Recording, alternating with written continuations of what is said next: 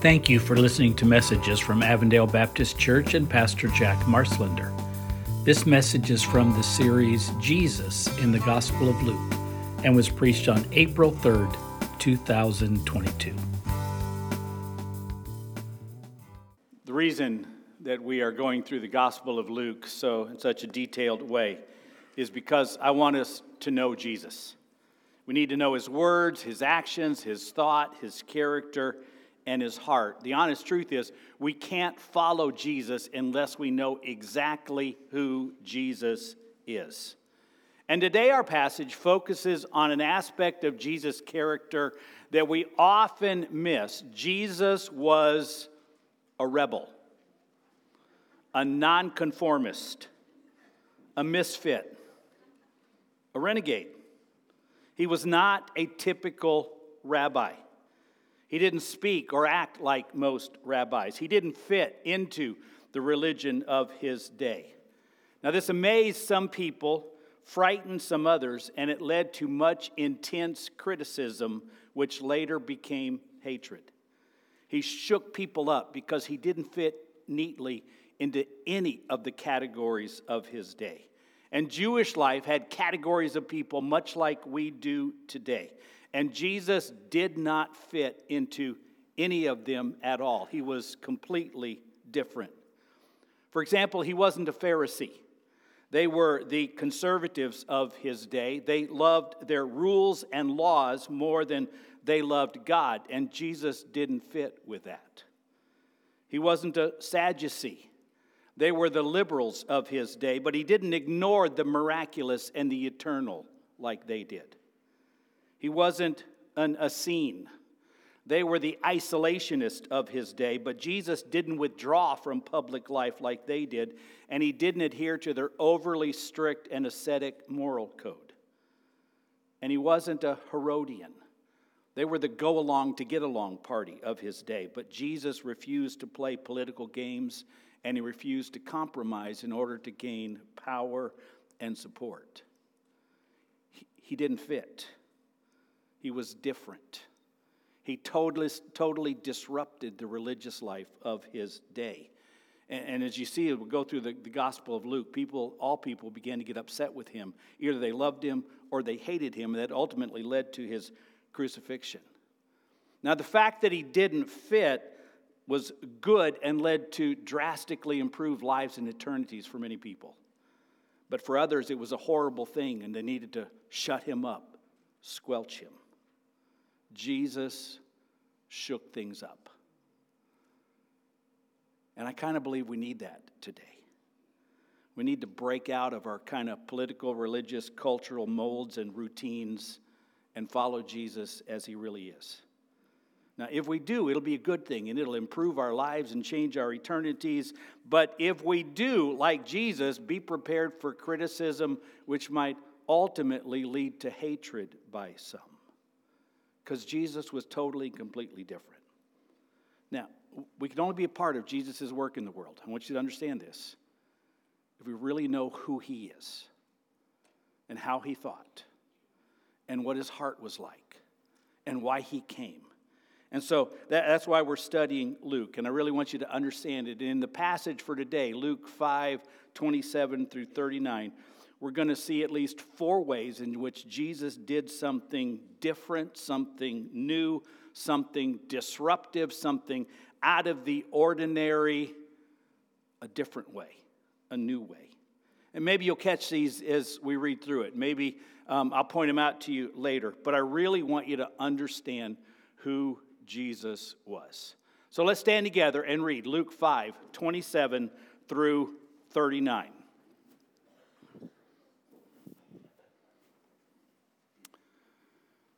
After this, Jesus went out and saw a tax collector by the name of Levi sitting at his tax booth. "Follow me," Jesus said to him. And Levi got up, left everything, and followed him. Then Levi held a great banquet for Jesus at his house, and a large crowd of tax collectors and others were eating with them.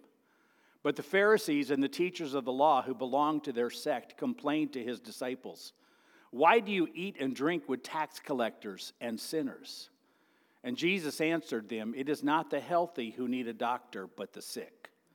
I have not come to call the righteous, but sinners to repentance." And they said to him, "John's disciples often fast and pray, and so do the disciples of the Pharisees, but yours go on eating and drinking." And Jesus answered, "Can you make the friends of the bridegroom fast while he is with them? But the time will come when the bridegroom will be taken from them. In those days they will fast." He told them this parable: "No one tears a piece out of a new garment to patch an old one. Otherwise they will have torn the new garment, and the patch from the new will not match the old. And no one pours new wine into old wineskins. Otherwise the new wine will burst the skins, the wine will run out, and the wineskins will be ruined. No, new wine must be poured into new wineskins. And no one after drinking old wine wants the new, for they say the old is better." I want you to be seated, and I want you to think about these things, because you can see already, and we're only in Luke chapter 5, that people were beginning to get upset with Jesus. They began to criticize, they questioned him, they didn't understand him, because Jesus was doing things that completely disrupted religious life as it was lived in the first century. And so we need to know what these things are, because even if we completely shake up religious life today, that's what we need to do in order to follow Jesus. Don't just fit in with everyone else, but make a bold stand. I will be like Jesus. And so I want to share with you 4 ways in which Jesus was totally new and different and completely found a different way than the religion of his day. And the first thing we see in that passage is that Jesus had a new way of looking at disciples. Now remember what we know so far. Peter, James, John, and Andrew were 4 fishermen. They weren't rich, they weren't famous, they weren't influential. They were small-town, everyday, ordinary workers. They had no special training other than what Jesus himself would give them. And if you remember their characters, these men had issues. Some had tempers that Jesus would have to tame. Some had big mouths which Jesus would have to rebuke. In other words, they were regular, ordinary, everyday kind of people. And now in this passage, Jesus called Levi, who you may know better as Matthew. Levi was a tax collector. Nobody, even today, likes tax collectors. Doesn't your heart skip a beat when you go to your mailbox and you see a letter from the IRS? I mean, I got one of those one time. It started out, "You are being audited." I'm not going to tell you the rest of the story, except I won that audit. But it didn't make me too happy at the IRS or at tax collectors. And Levi was worse than a tax collector today, because he was seen as a traitor collecting taxes as a Jew for the Roman government. And he was probably therefore shunned at the synagogue. You can see the contempt of the Jews in their phrase, tax collectors and sinners. And if they were like Jews of our day, they probably spat when they said it. Jesus, instead of looking at wealth and prestige and influence, Jesus saw the heart. And when he found a heart seeking truth, regardless of their past or their reputation or their issues or their jobs, Jesus noticed and called them to follow him. I like to read old books, and I read an 1883 book by George MacDonald. The main character in the book, Curdy, had a gift of seeing a man's heart through his hands. He shook a king's hand and felt reptilian scales, and he knew he was dealing with a snake. He shook the hand of a feeble old man with calluses all bent up with arthritis, and he felt health and strength and knew he was dealing with a good man. Jesus looks past the facade and sees into our hearts. And that's where he gathers his disciples People who are seeking truth, regardless of what they've done, who they've been, how they've acted. So what does Jesus see when he looks at your heart? Because the danger of the church today is we know how to put up the facade. Jesus could care less about our facade. Who are we in here? Jesus had a new way of looking at disciples. The second thing we see about Jesus is that he focused on a new target. Every business or religion or club has a target group. Who are you trying to reach? Mercedes-Benz dealers don't build their sales places, their dealerships in the slums. They go to rich neighborhoods because rich people are their target group. NFL teams don't draft 63-year-old past their prime and probably never were prime athletes. Their target is the young and the healthy and the almost freakishly fast or strong or big. I mean, everybody has a target group. Most religions go after the good, the healthy, and the moral. Jesus shook people up by going to a banquet, a party, with tax collectors and sinners. Why do you eat with sinners? The religious people of his day asked. You really might want to memorize Jesus' answer here, because it tells us who he is and what his target group is. It is not the healthy who need a doctor, but the sick. I have not come to call the righteous, but sinners to repentance. Jesus lived this. He hung out with fishermen, widows, children, the blind, the lame, tax collectors. He touched lepers. He accepted the praise of prostitutes. He ate, we'll get to it, with Zacchaeus, a known liar and cheater. Why? Because he loved them. That was his target group. And they should be ours. 30 years ago, I watched my church.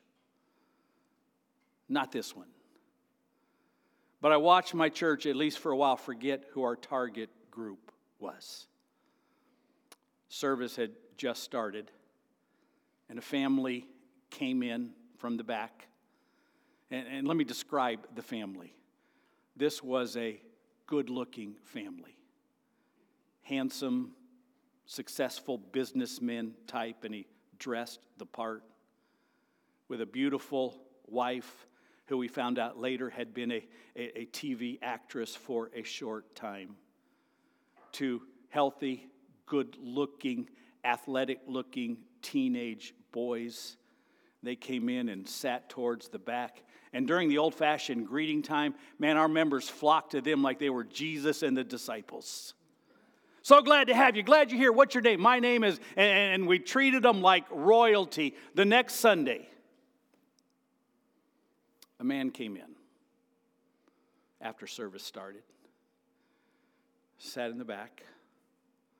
He was scrungy looking. I heard from members later, he stunk. He smelled bad.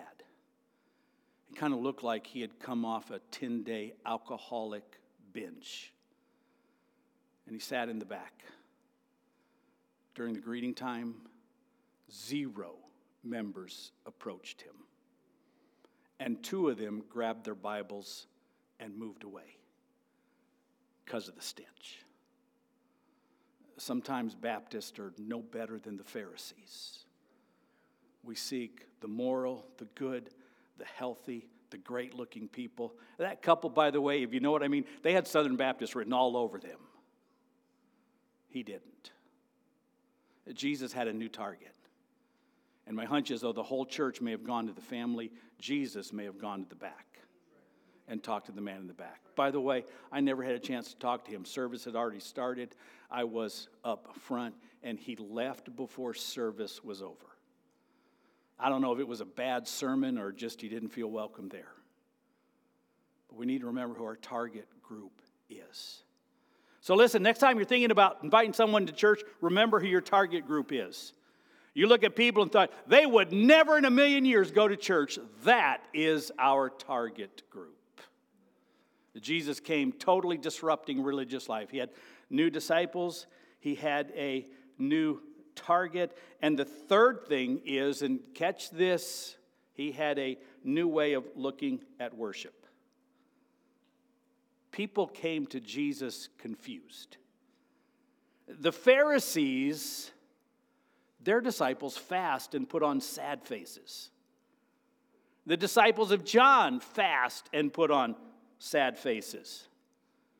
Yours eat and drink, they have sweet tea and pulled pork like they're at a barbecue. Rough paraphrase. Or maybe it was Jarritos and tacos or Coke and a burger. And listen to Jesus' answer. Can you make the friends of the bridegroom fast while he is with them? But the time will come when the bridegroom will be taken from them. In those days, they will fast. So think of what Jesus was saying. Why should they mourn when I am with them? Instead, it's a time to celebrate. There will come a time for mourning. I believe he was talking there about the crucifixion. But why mourn and cry while I am here?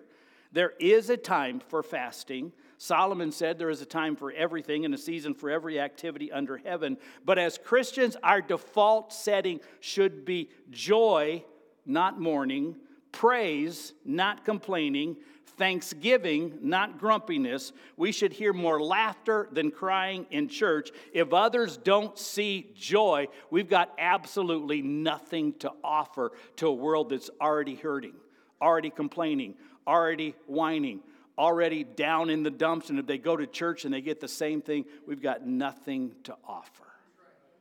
Now, I normally recommend Christian movies. I'm going to recommend one, by the way, that isn't per se a Christian movie. And by the way, we're going to go to a Christian movie as a congregation in May. I'll tell you more about that down the road. But this one is not particularly Christian, but it portrays something, and probably many of you have seen it.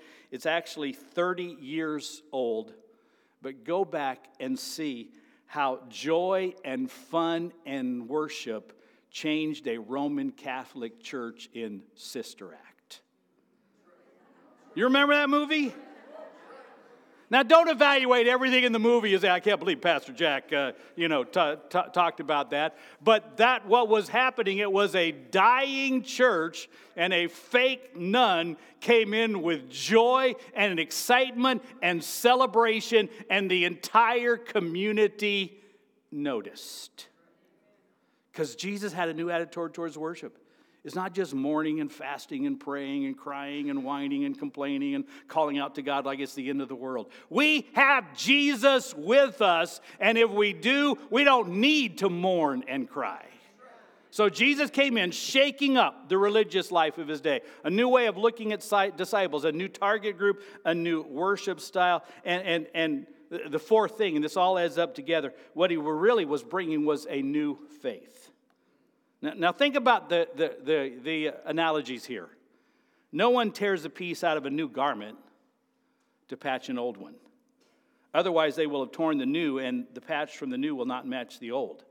And no one pours new wine into old wineskins. Otherwise, the new wine will burst the skins. The wine will run out, and the wineskins will be ruined. No, new wine must be poured into new wineskins. So understand what Jesus was saying.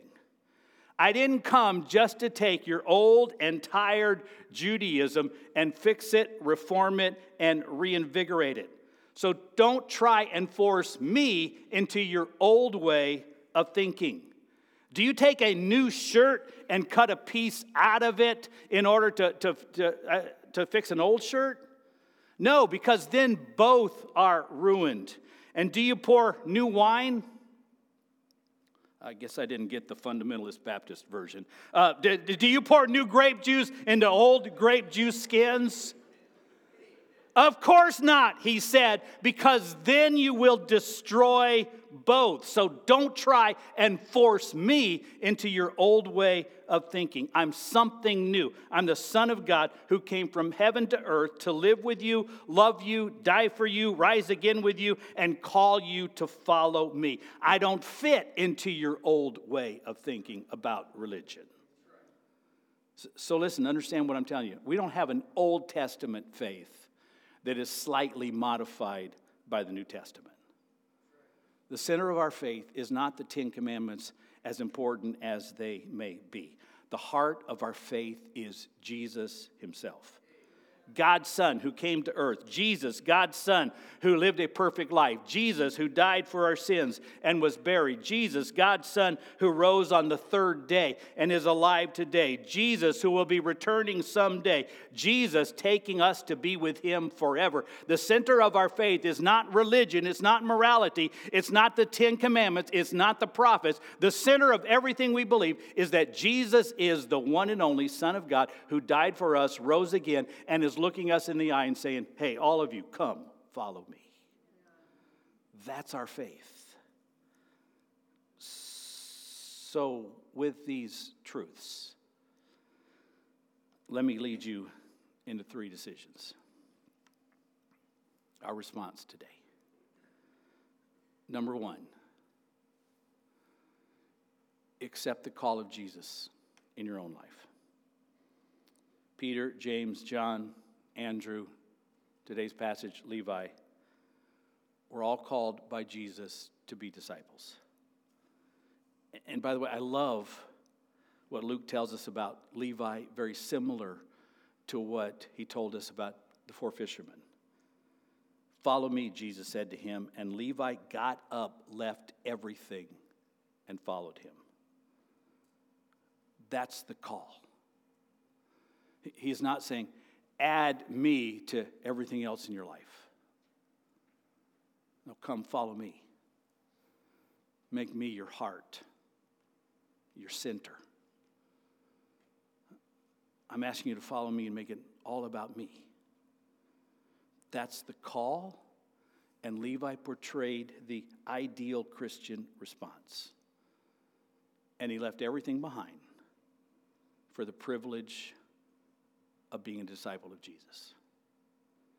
Now, I'm hoping that you can feel in your heart and not just with your ears through my voice the reality that Jesus is calling you to believe in him and follow him. I cannot accept that call for you. Before Luke is over, we'll read of some people who were called and did not follow. So you've got to make that choice yourself. Jesus is calling. Will you say yes? Or will you say no? So I'm challenging you today to jump in with both feet. Go all the way. Call it being a fanatic if you need to, but I'm asking you to go all the way. I'm going to follow Jesus. And I'll leave everything behind in order to follow him. So number 1, accept the call. Number 2, based on one of the points I made, adjust your attitude.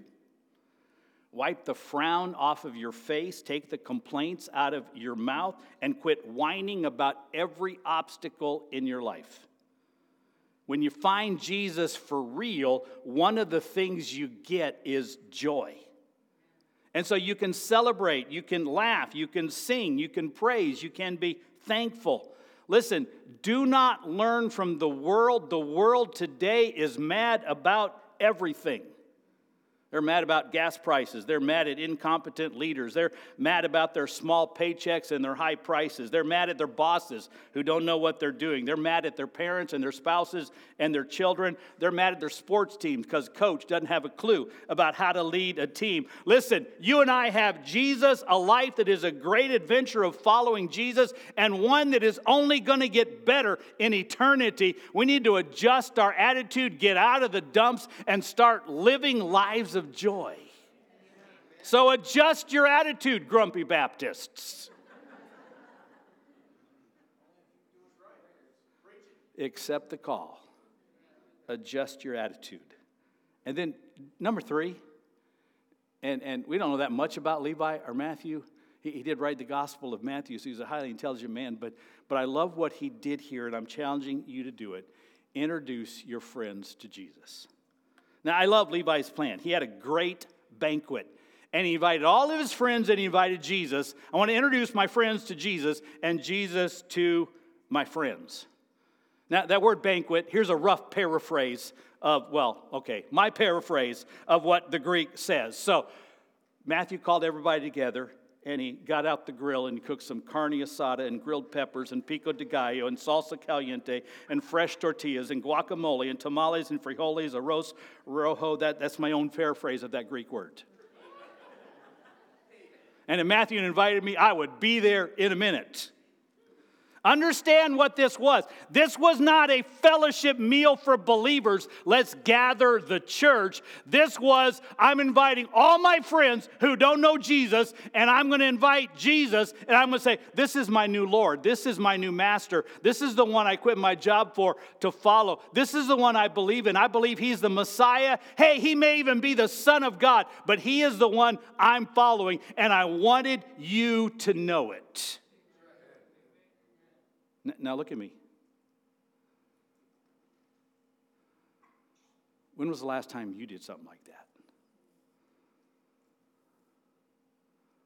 I mean, did something specifically planned and executed to tell your friends about Jesus? We keep praying that God will open the door and we'll get an opportunity. Matthew didn't wait for a door. He didn't wait for an opportunity. Hey, friends, everybody, come to my house. Jesus, would you come too? And let me tell you about Jesus. I'm kind of challenging you to do something like that in your own life. Get out the grill. Fire up the stove. Go out for coffee or Coke or an ice cream. With a specific purpose of telling people about Jesus.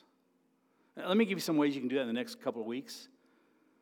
Invite some of your friends to our church picnic next Sunday afternoon. And then say, hey, after the picnic, I'd like to take you out for whatever, ice cream. And then tell them, okay, so you met some of my friends from church. You heard a little bit about Jesus and saw a baptism. What did you think? Because I believe in Jesus and I was baptized myself and I wanted you to know it. We're doing Easter Sunday morning very early, 6 o'clock and 8 o'clock. Invite a friend specifically, not just so that they will hear Pastor Jack, but that afterwards, hey, we're going to go to my house or your house or out to eat or whatever for breakfast, and I'm going to tell you, hey, what did you think about our church? What did you think about what the pastor said about Jesus? Hey, I want you to know I believe in Jesus. Can I tell you about it? Yeah, will that shake things up? Yeah, Jesus shook things up. But we need a little bit of that rebel attitude. That nonconformist. I'm not going to do what the world tells me and just shut up and be quiet about my faith. I'm going to break out of the mold and be like Jesus. So today I'm challenging you to accept the call, if you never have, to adjust your attitude and introduce your friends to Jesus. And I want you to pray about it, and I want you to do it. Thank you for listening to messages from Avondale Baptist Church and Pastor Jack Marslender. You can find out more about our church at abcaz.net, and you can find Pastor Jack's sermons on most podcast apps. Thank you for listening, and may God bless you.